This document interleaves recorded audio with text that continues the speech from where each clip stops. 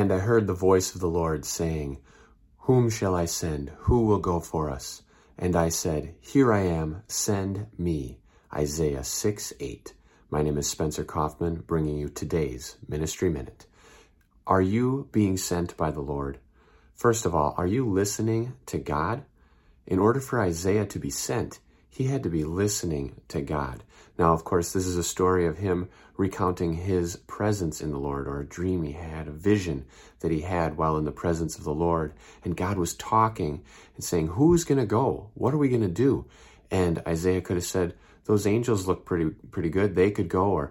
Or the archangel here, he looks really good. He could go. Or why doesn't so-and-so go? But he said no. He said, here I am. Send me. Start listening to God, and when he speaks to you, be ready to say, Here I am, send me.